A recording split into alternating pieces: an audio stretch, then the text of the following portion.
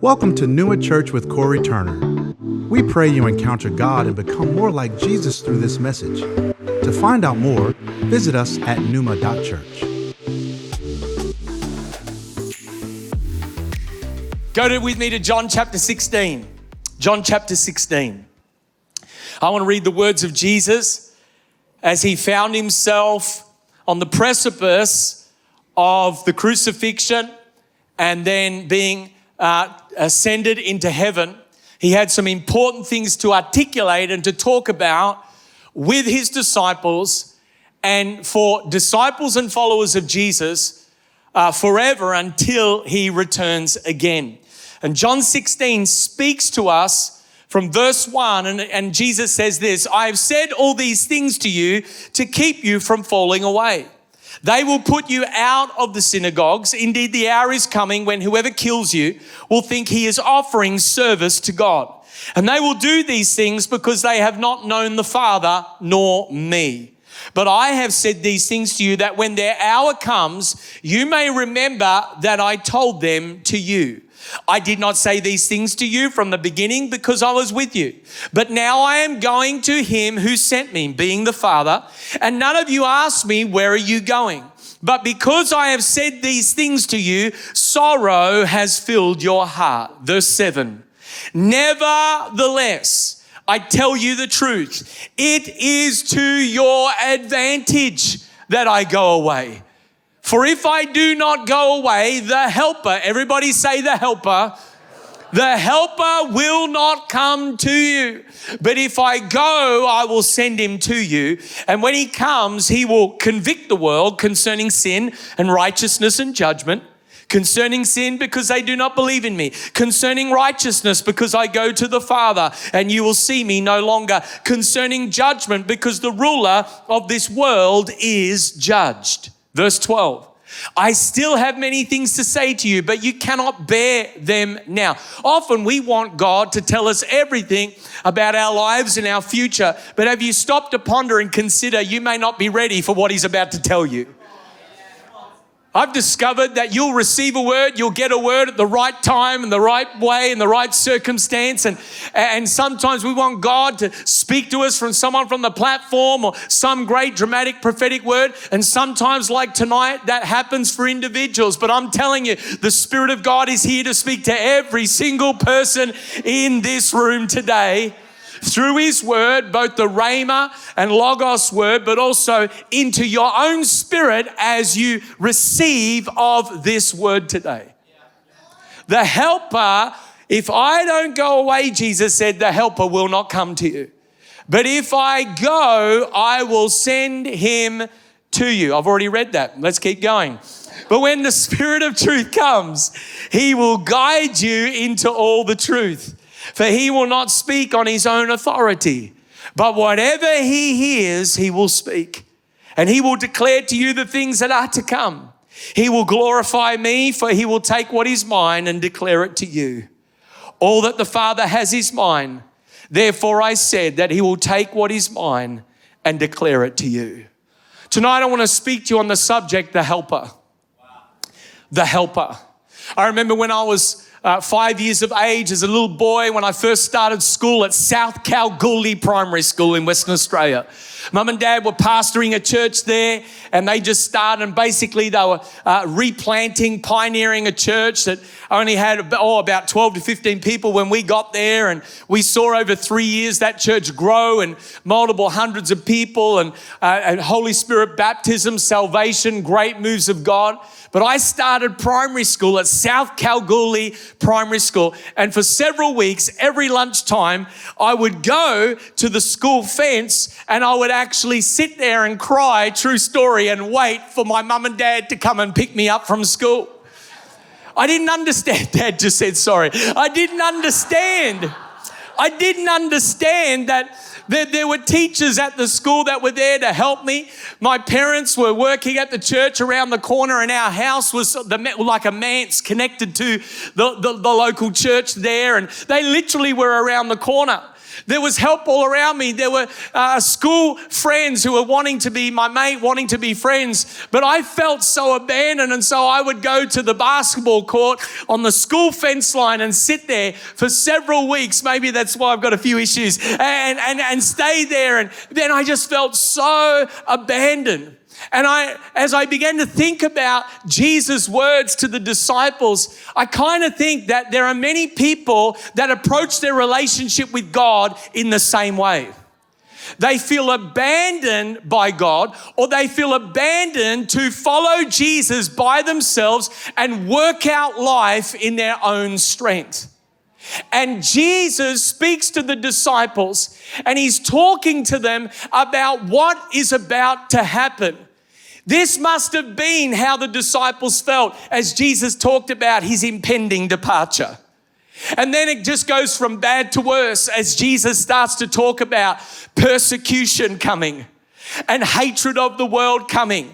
And right about now, the disciples are like, this is not good news. This is all bad news. Is there any good news? And Jesus starts to speak about how both he and the Father are about to send the helper. Not just any helper, not just like a personal assistant, not just someone who'll come and look after your house for you, but the ultimate helper, the Holy Spirit. Jesus said in verse 1, I've said these things to you to keep you from falling away. I take great courage in the fact that Jesus hasn't called me to follow him nor fulfill the Great Commission and left me to my own resources. Is anybody awake here tonight? Jesus has not called you. He's not given you gifts and graces and abilities. He's not appointed you and left you without the anointing, without the helper, without the resource, without the substance, without the grace that you need to do what God has called you to do. In fact, Jesus knew it was so impossible to follow him without the helper that he said to the disciples in Acts chapter 1 verse 4, don't you dare leave Jerusalem until you've received the promise of the Father. Don't leave home without the helper. Don't leave this house tonight without the fullness of the helper in your heart and in your life. So often, many of us are doing life on our own. And you can even be a part of a covenant family like Numa Church, be a part of the body of Christ, and yet be doing life in isolation. Be trying to follow Jesus in your own strength. Be trying to do what God has called you to do in a hostile work environment, in your own grace and your own ability. I'm here to tell you tonight that the helper is the Holy Spirit, and the Holy Spirit is God himself. So many people think of the Holy Spirit as like an it or a magical mist that sort of just wafts in, you know, when the magical man or woman of God gets up and does what they do. No, the Holy Spirit, the Paraclete, is a person with a personality. The Holy Spirit can be grieved. The Holy Spirit has emotion. The Holy Spirit is a person that you can have intimate relationship with. The Bible says different terms for the Holy Spirit. He's the counselor. He's the comforter. He's your teacher. And of all the terms that we could hear from Jesus, he says that the Holy Spirit is the helper. Now, nearly everything that was said of Jesus is also said of the Holy Spirit. So the helper, the Holy Spirit, is the abiding presence of Jesus that is now currently in the earth. You've got to understand that within the Godhead, there's Father, Son, and Holy Spirit. The Godhead is in perfect covenant with each other. And their role is not just to minister to you, it's to reveal every other member of the Trinity to you and I. There is this perfect intimacy, perfect union, perfect covenant where the Father points us to Jesus and the Holy Spirit. What does the Father say at Jesus' baptism? Behold, this is my beloved Son in whom I'm well pleased. The Father points out Jesus to us. Then in Joel chapter 2, verse 28, the Father says, I will pour out my Spirit. Whose Spirit is it? The Father, God's Spirit. I will pour out my Spirit upon all flesh. So the Father points us to Jesus and the Father points us to the Holy Spirit. Jesus points us to the Father. He says, if you've seen me, you've seen the Father. I and the Father are one. And then Jesus points to the Holy Spirit. I will send you the Helper, the Spirit of truth, who will guide you into all truth. And then Jesus talks to us about who the Holy Spirit points us to. The Holy Spirit points us back to Jesus and back to the Father. And so the Godhead, the Trinity, reveals all aspects, all points to each other, so that when you and I have a relationship with God, we have a relationship with the fullness of Father, Son, and Holy Spirit in our lives. But it's so important you understand that because Jesus is seated at the right hand of the Father, and the Father is seated at the throne, on the throne of glory, the Holy Spirit is the only member of the Godhead that is actually on planet Earth right now. Many people don't think about this, but the Holy Spirit is the most important person on earth, and yet is often the most ignored person on earth, particularly as it relates to the church. I remember many, many years ago sitting down with a pastor leading a church, and we're talking about the Holy Spirit, and he said, I would love to see the Holy Spirit move more in our church, but it's not our culture. How many of us know there's something wrong with that statement on a whole lot of levels? Number one, it's not your church, it's Jesus' church. And the Holy Spirit, the Spirit of Jesus wants his church back, right? And so it's not my business. It's not my, incorporated association. It's not my organization. The church, the head of the church is Jesus. Jesus wants his church back.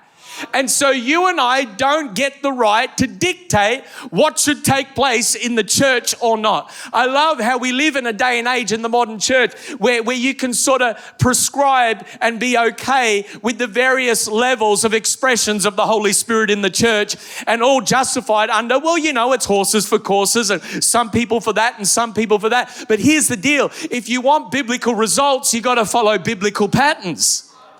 And the other thing that was wrong with that perspective, I'd love more of the Holy Spirit in the church, but it's not our culture, is that, you're the leader, change the culture.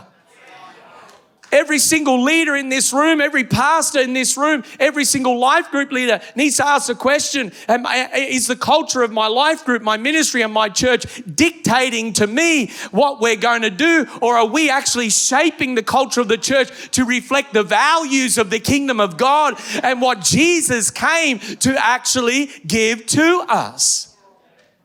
Why would you refuse assistance from the person Jesus sent to help you? I'll tell you why. Self-reliance and control.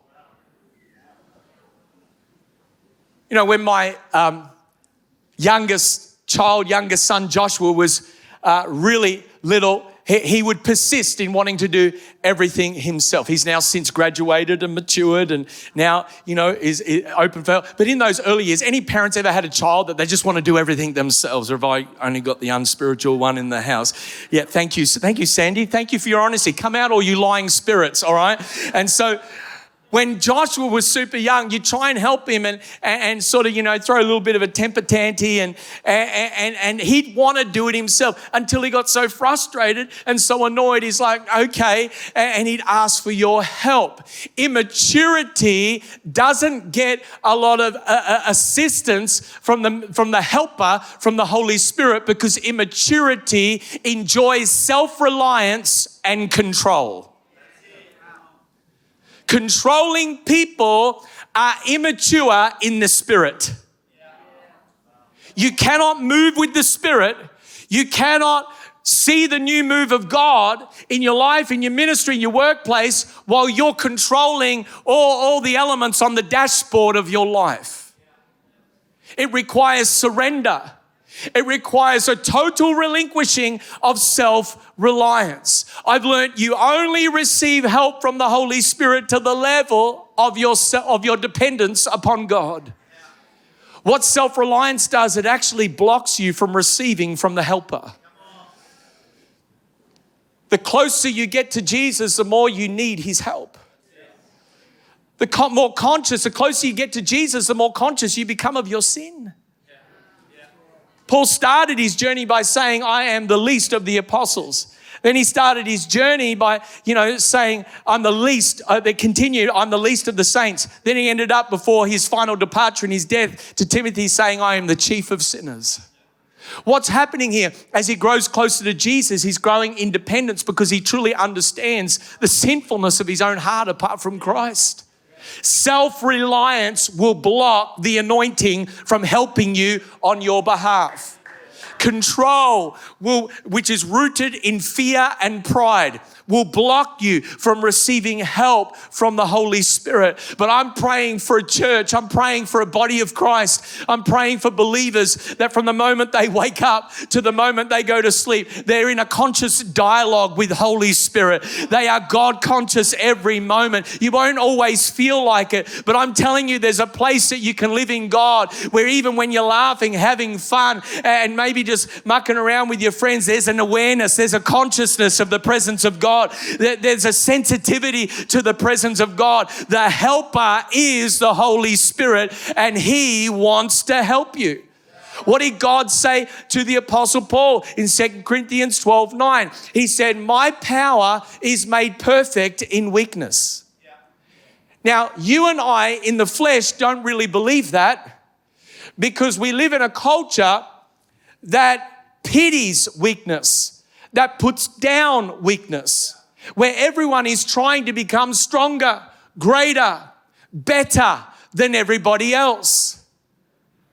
But actually, when it comes to the kingdom of God and it comes to the anointing of the Spirit of God breaking out in signs and wonders, the weaker you are, the more fruit you're going to see in your ministry of the power and the anointing of the Holy Spirit. And so the Apostle Paul says, I will boast gladly all the more of my weaknesses so that his power can rest upon me.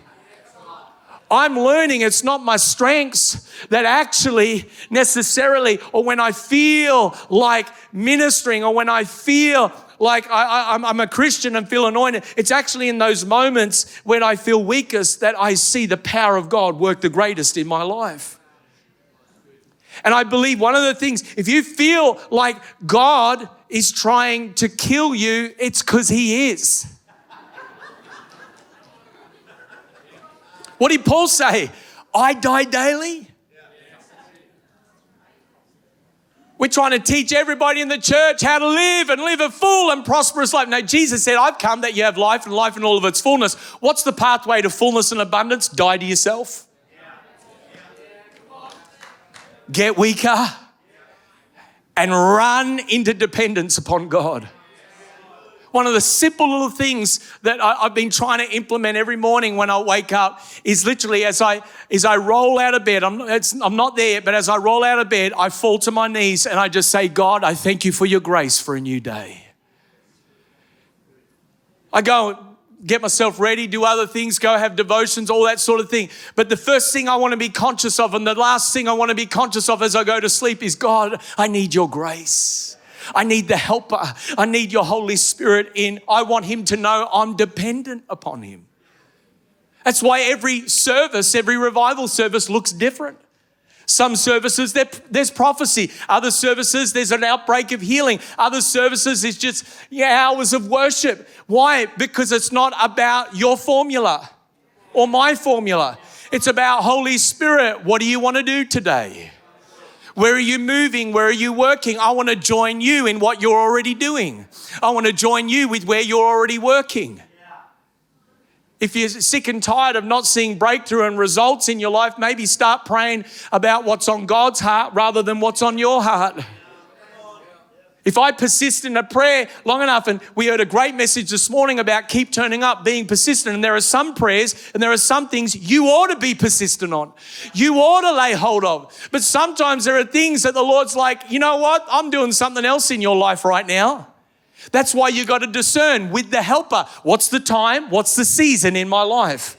What is it that God is asking for? What is it that God is asking me to do? Because apparently to Jesus, the Holy Spirit living inside of you is better than Jesus standing beside you. Let me say that again.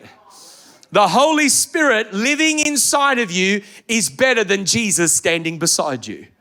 You say, what are you talking about? Well, Jesus said in verse 7, he says this, he says, I tell you the truth, it is to your advantage that I go away. For if I do not go away, the Helper will not come to you. But if I go, I will send him to you. Now, I think like Peter, the Apostle Peter, the disciple Peter, we really struggled to believe Jesus' words. I mean, wouldn't it be better if we had Jesus in the flesh next to us? Do you think it'd be pretty awesome right now if Jesus, well, he is here, his presence is here, but he actually showed up in the flesh? That'd be pretty cool. I mean, we've been singing, show me your face and all I want's Jesus. And what if you woke up one day and Jesus just standing there in the flesh? I'm up for it. Is anybody else up for it? I'm up for it. I'm up for it. Let me tell you, it would scare your socks off and a few other things off. It would scare you. I mean, every person that encountered the angel of the Lord in the Bible ended up on their face, all right? And every person who's had a significant encounter with God, be it in the middle of the night, prayer time, altar call, and I mean, we're literally praying and fasting for weeks and months, they encounter God. They all get to a point where they're like, God, I can't take any more of your presence. So be careful what you pray for. But all of us would think, wouldn't it be awesome to be there the day that Jesus said, Lazarus, come forth, raise him from the dead? Wouldn't it be awesome the day that Jesus went to the pool of Bethesda and said to that lame man who'd been there for years and years and years, pick up your mat and walk, and he walked? We'd all want to be there to see those moments. We read the Gospels and we read Jesus' ministry and go, oh, it'd be awesome. But apparently, according to Jesus, it's actually better to be alive after the Holy Spirit, the Helper, has been poured out than simply to have Jesus standing next to you in the flesh. When the Word became flesh and dwelt amongst us, he was limited to one place at one time. But when Jesus and the Father sent the Helper to earth, God not only revealed himself to be an omniscient God, all-knowing, an omnipotent God, all-powerful, but an omnipresent God, everywhere present, through the person of the Holy Spirit on the earth. Joel 2:28, God said, I will pour out my Spirit, not just on prophets, priests, and kings, but on all flesh. What did Jesus say in John 14:12? Even greater works than these will you do because I'm going to the Father. The greater works is connected to the presence of the Helper in your life.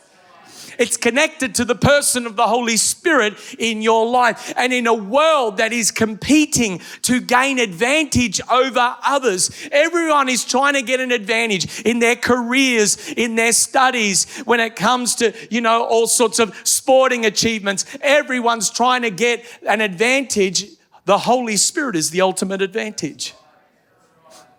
You read in the scriptures when Elymas the magician tried to disrupt the early church and the purposes of God, Paul looks at him and confronted his magic, his witchcraft with the Helper, the power of the Holy Spirit, and said, for a moment, for a season, you are going to be, because you're in the gall of bitterness, you are going to be you're going to be blinded. And the Spirit of God confronted the spirit of witchcraft that was at work in Elymas the magician. And that man went blind until he humbled himself and realized who the one true Helper and Spirit of God actually was. By the way, that's New Testament under covenant of grace. I'm just preaching the Bible to you. The Holy Spirit is the ultimate advantage. You see, when you're faced with temptation, the Holy Spirit comes and convicts you and causes you and helps you to guard your heart from grieving his heart and living with shame, condemnation, and brokenness. When you're faced with lack, the Holy Spirit comes and the Helper comes and is your supplier and your provider. When you're facing sickness, the Helper comes as your healer. When you're facing weakness, the helper comes as your strength. When you're grieving over the loss of something, the Holy Spirit comes as your comforter. When you're confused, the Holy Spirit comes as your counselor and your teacher. When you're faced with all sorts of opposition, the helper, the Holy Spirit, actually comes to help you overcome. You see, the Holy Spirit living inside of you is better than Jesus standing beside you. And Jesus then goes into a really quick, short list of how the Holy Spirit specifically helps people. Is this helping anybody? Is the helper helping anybody tonight? How does the Holy Spirit specifically help you in your life? Firstly, Jesus says the Holy Spirit convicts you. What does it say in verse 8? The Bible says when he comes, he will convict the world concerning sin, righteousness, and judgment. Concerning sin, because they do not believe in me. Concerning righteousness, because I go to the Father, and you will see me no longer. Concerning judgment, because the ruler of this world is judged. Now, I don't have time to unpack that full teaching, but this I know, just as your natural body can be exposed to the rays of sunlight when your heart is convicted by the illumination and the light of the heavenly Son, Jesus, through the person of the Holy Spirit, your sin is exposed not to punish you, but to bring you into a place of life and sanctification in the person of Jesus Christ. To be conformed to the image of his Son. A lot of people see conviction as an inconvenience to a lifestyle of sin. Conviction is not an inconvenience, it's salvation that will save you from a life of destruction. I welcome conviction. And in fact, the closer you get to Jesus and the more that the help of the Holy Spirit works in your life, the more convicted you'll become, because you'll be like a finely tuned to the things of the Spirit, and things that you used to sort of not even blink an eyelid about and you used to tolerate. Now, as you draw closer to the Lord and you be conformed to the image of his Son, now the Holy Spirit is saying, hey, I'm actually calling you deeper today. I'm calling you higher today. That was okay for back then because you were ignorant. You didn't know any better. But now you know differently. To whom much has been given, much is required. I remember on my first ministry trip to Singapore, an attractive lady in a restaurant came up to me at the end of that time, the manager of the restaurant, and say, hey, how'd you like come back to my apartment for some fun? And I'll be honest with you, the immediate thought in my head was, I don't think she means to go back and play a board game, Monopoly or Sony PlayStation. Probably more like Twister, I'm not sure, but I think she's got something else in mind. And I'm here today to be able to share a testimony because of the fear of the Lord, the conviction of the Holy Spirit, and a picture of my beautiful wife that I could not hurt. The conviction of the Holy Spirit will protect you. And if you ignore that conviction, yes, there's forgiveness and there is grace, but if you ignore that conviction, what happens? Your conscience becomes seared. And you begin to entertain and tolerate things. The Holy Spirit isn't just here to empower you to shake, rattle, and roll and have a great time. The Holy Spirit has empowered you to live a holy life and to walk in victory over sin. You are no longer a slave to sin. You're a child of God. You're a new creation. The old has gone. The new has come. It's the work of the Holy Spirit, the helper, that convicts the world of sin, of the righteousness that is only found in Jesus Christ, and of the coming judgment, both the judgment of the spirit of this world, our adversary, the judgment of sin, but also the judgment that is to come. The Spirit of God, the helper, convicts. What else does the Spirit of God do? The Holy Spirit guides you into all truth. You never have to be confused about God again, because the Holy Spirit's role is to lead you into the way, the truth, and the life of Jesus Christ. Jesus is called the Jesus called the helper, the Spirit of truth, who will bear witness to and about the truth. You need to understand that the Godhead points to each other, but is also submitted to each other. Jesus said that the Holy Spirit will not speak on his own authority, but the Holy Spirit can only speak truth. It's the Spirit of truth that proceeds from the Father. 1 John 2:27 says, the anointing that abides in you teaches you about everything and is true. There is no lie or falsehood in the anointing. What's the anointing? It's the person and power of the Holy Spirit. It's not just the power of the Holy Spirit, it's the person of the Holy Spirit. It's both and. The anointing isn't a magical mist. The anointing isn't a smell that wafts in through the air vents. The anointing is the person and power of the Holy Spirit at work in your life, the helper that empowers you and moves through your life. And as you minister to people, brings to remembrance the things that you've studied in God's word, guides you into all truth. When you sense or hear error, that voice of the Spirit, that voice of revelation actually empowers you and equips you to actually say no to the falsehood and to the error and say yes to the truth. It can only ever be three voices speaking to you at any one time. Now, if a psychiatrist was preaching tonight, they'd probably say, if you're hearing any voices, book an appointment with me. But there can only be three voices biblically speaking to you at any one time. The first voice is the voice of the demonic. It's characterized by lies. Jesus said the thief comes to steal, kill, and destroy. And a lot of people live their life by lies. The lie of fear. The lie of performance, where they feel like they've got to earn their way and perform their way to find significance. No, your significance is found that you've been made in the image and likeness of God. Your significance is found in that God so loved the world that he gave his one and only Son, so that whosoever would believe in him would not perish but have everlasting life. A lot of people buy into the voice of the demonic, where they think that their even Christian life is based upon their works. That's the voice of the enemy. A works mentality, a works of the flesh is based upon lie. And so it takes some discernment to know that. But when the enemy comes to sow seeds in your life of lies, Satan's known as the father of lies. You need to understand his whole agenda is to take something from you. The second voice is the easiest voice to discern. It's the voice of the flesh. It's the voice you heard when you woke up this morning. It said, go back to sleep and don't go to church today. When you're with the Krispy Kreme donut, one more donut won't hurt. Anybody heard that voice of laziness? The voice of the flesh. It's like you don't need to give into the offering today. You've got a number of bills at home. You've already given in the past. It's all good. The voice of the flesh, it's lazy.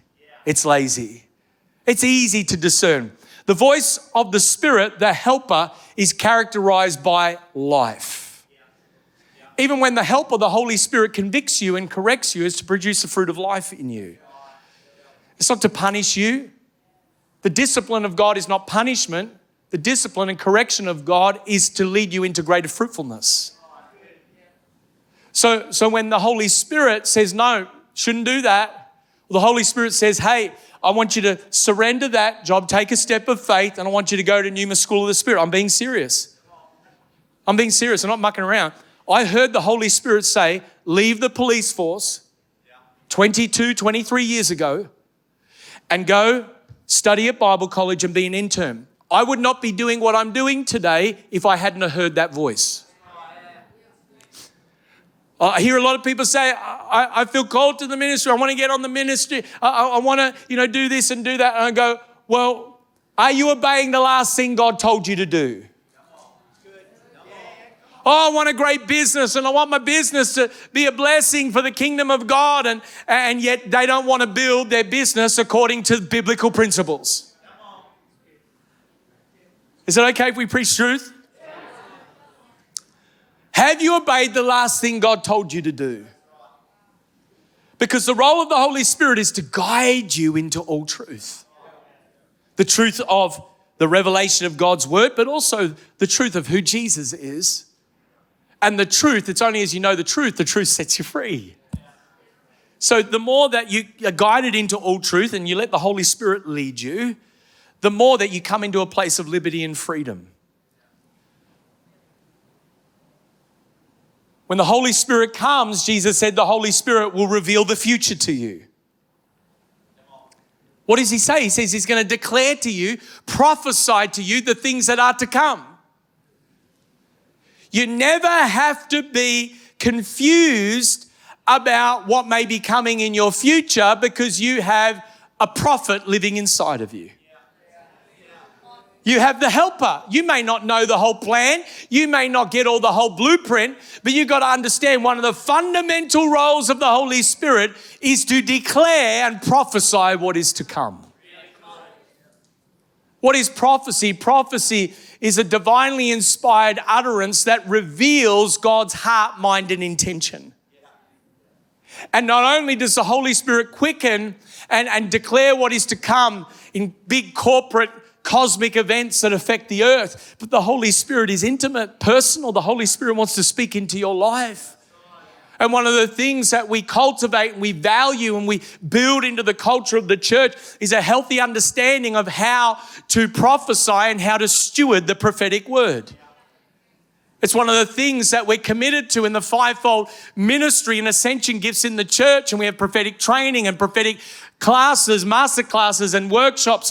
And what we're trying to do at Pneuma School of the Spirit is to raise up a people. By the way, you don't have to be called to be a prophet to prophesy. You can actually learn as a believer, as a witness of Jesus, what it means to be a prophetic encouragement into other people's lives. I praise God for prophecy. My whole life and ministry in my adult life has been shaped by stewarding words of prophecy.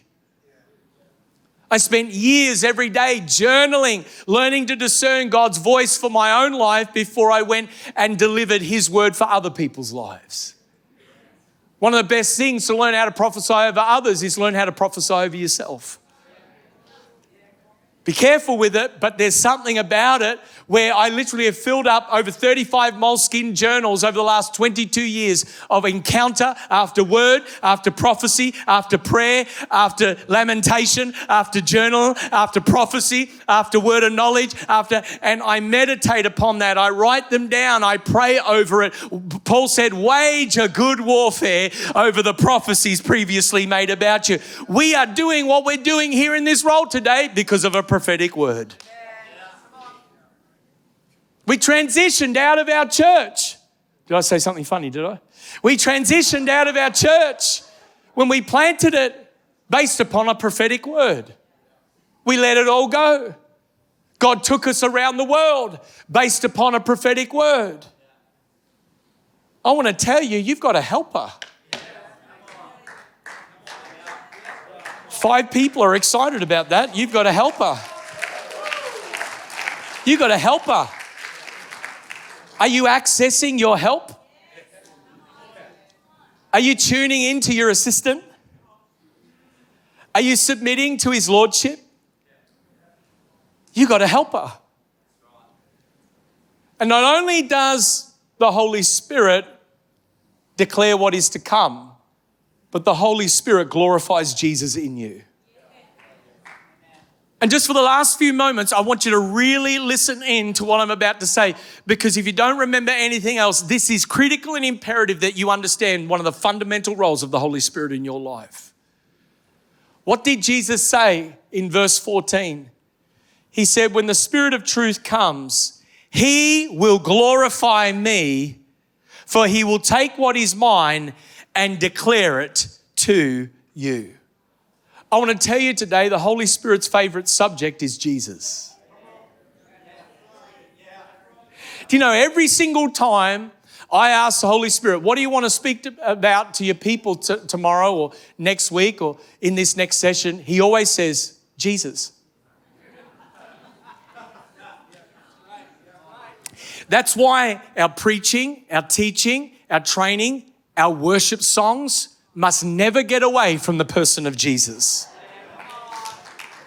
I remember one time when we planted our church and we're preaching about Jesus, singing about Jesus. I had a dude come up and says, all you guys talk about around here is Jesus. I'm like, is there anything else to talk about? Is there anything else? The Holy Spirit's favorite subject is Jesus. You know, of all the healthy churches I've visited and ministered at, the overwhelming theme of that church is exalting Jesus. Churches that are toxic, churches that are unhealthy, churches that have got challenges and issues, they get their focus off of Jesus. They get it onto personalities. They get it onto issues in the church. They get it onto ministry. Don't be more in love, those of you who are called to ministry. We're all called, but in the local church, don't be more in love with ministry than you are with Jesus.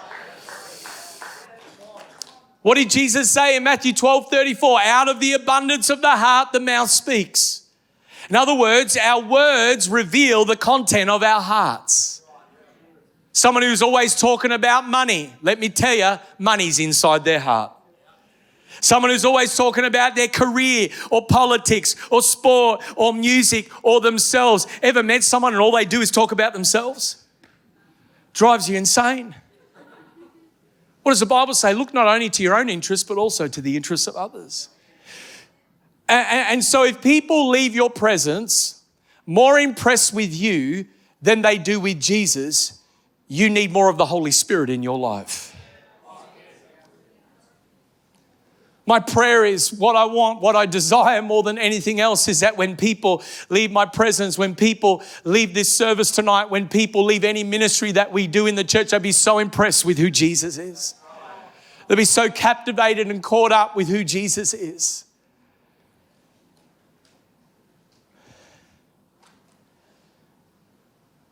Why is the Holy Spirit so crazy about Jesus?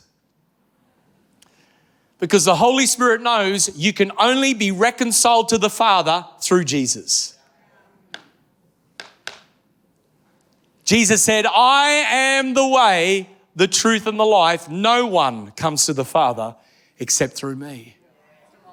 And so the Holy Spirit keeps pointing us to Jesus because he knows Jesus is the gateway. Jesus is the doorway. Jesus is the one we lift up. Jesus is the one we exalt. And so when we see Jesus, we see the Father. Jesus said, if you've seen me, John chapter 14:9, you've seen the Father. And as the Holy Spirit gives us a brilliant picture of Jesus, we behold him until we become more like him. I tell people, you want to know what it is to be a Christian, what it is to be a believer? Just stare at Jesus long enough, you'll figure it out. Can I hear a good amen? Just stare at Jesus. Stare at Jesus. You say, what does that mean? You open up your Bible and you just read and you stare and you behold. Whatever you behold, you become. How many of us know that in these hours of being in the presence of Jesus in worship, something changes in you? I feel different these last 10 weeks. The more immersed I am in his presence, the more I want more of his presence. We've had services that have gone for 12 hours. Most churches don't, people complain if church goes for an hour. And services go for 3-4 hours. We're not trying to deliberately extend the services, but there's a hunger, there's a thirst, there's an appetite. What you behold, you become. I want to tell you, we've had so many hours of Netflix and so many hours of Spotify and iTunes and so many hours of media and internet and Google and entertainment. You need hours in the presence of Jesus. You need it. 10-minute little devotional thought's not going to sustain you when Lucifer comes knocking on your door. It's not going to sustain you. You need to have more than a cute little devotional time with Jesus. Let's have a quiet time with Jesus. Let's have a quiet time. Sounds like, time out for kids. Let's have a quiet time. No. Sometimes time with Jesus is a loud time. Well, you got a warfare. And it's not that devils can't, he only hear you if your decibels in your voice is higher. But the reality is sometimes you need to express some things. And you actually need to get a bit zealous and stirred up in your spirit. And sometimes quiet time needs to be loud time. And other times it just needs to be sitting in silence and just soaking in His presence. Other times it's worship music. Other times it's reading through the Bible in 90 days. Other times it's just focusing on one chapter for the whole month. And every day go back to that chapter and write down, what do I see in this chapter? What am I doing? I'm teaching you how to behold. I'm teaching you how to stare at His face. Whatever you behold, you become. What is taking most of your attention right now in your life? Is it an issue at work? Is it a relationship? Are you so fixated upon that special someone you've lost sight of the only one? Well, that was a word for someone in this room. Are you so fixated on trying to get a platform in ministry, you've forgotten about ministering to the Lord of the platform? Do you see how easy it is? The greatest obstacle and challenge to the great things of God are the good things that we allow to take first place and priority in our lives. But Jesus said, seek first my kingdom and my righteousness, and all these other things, practical, etc., will be added to you.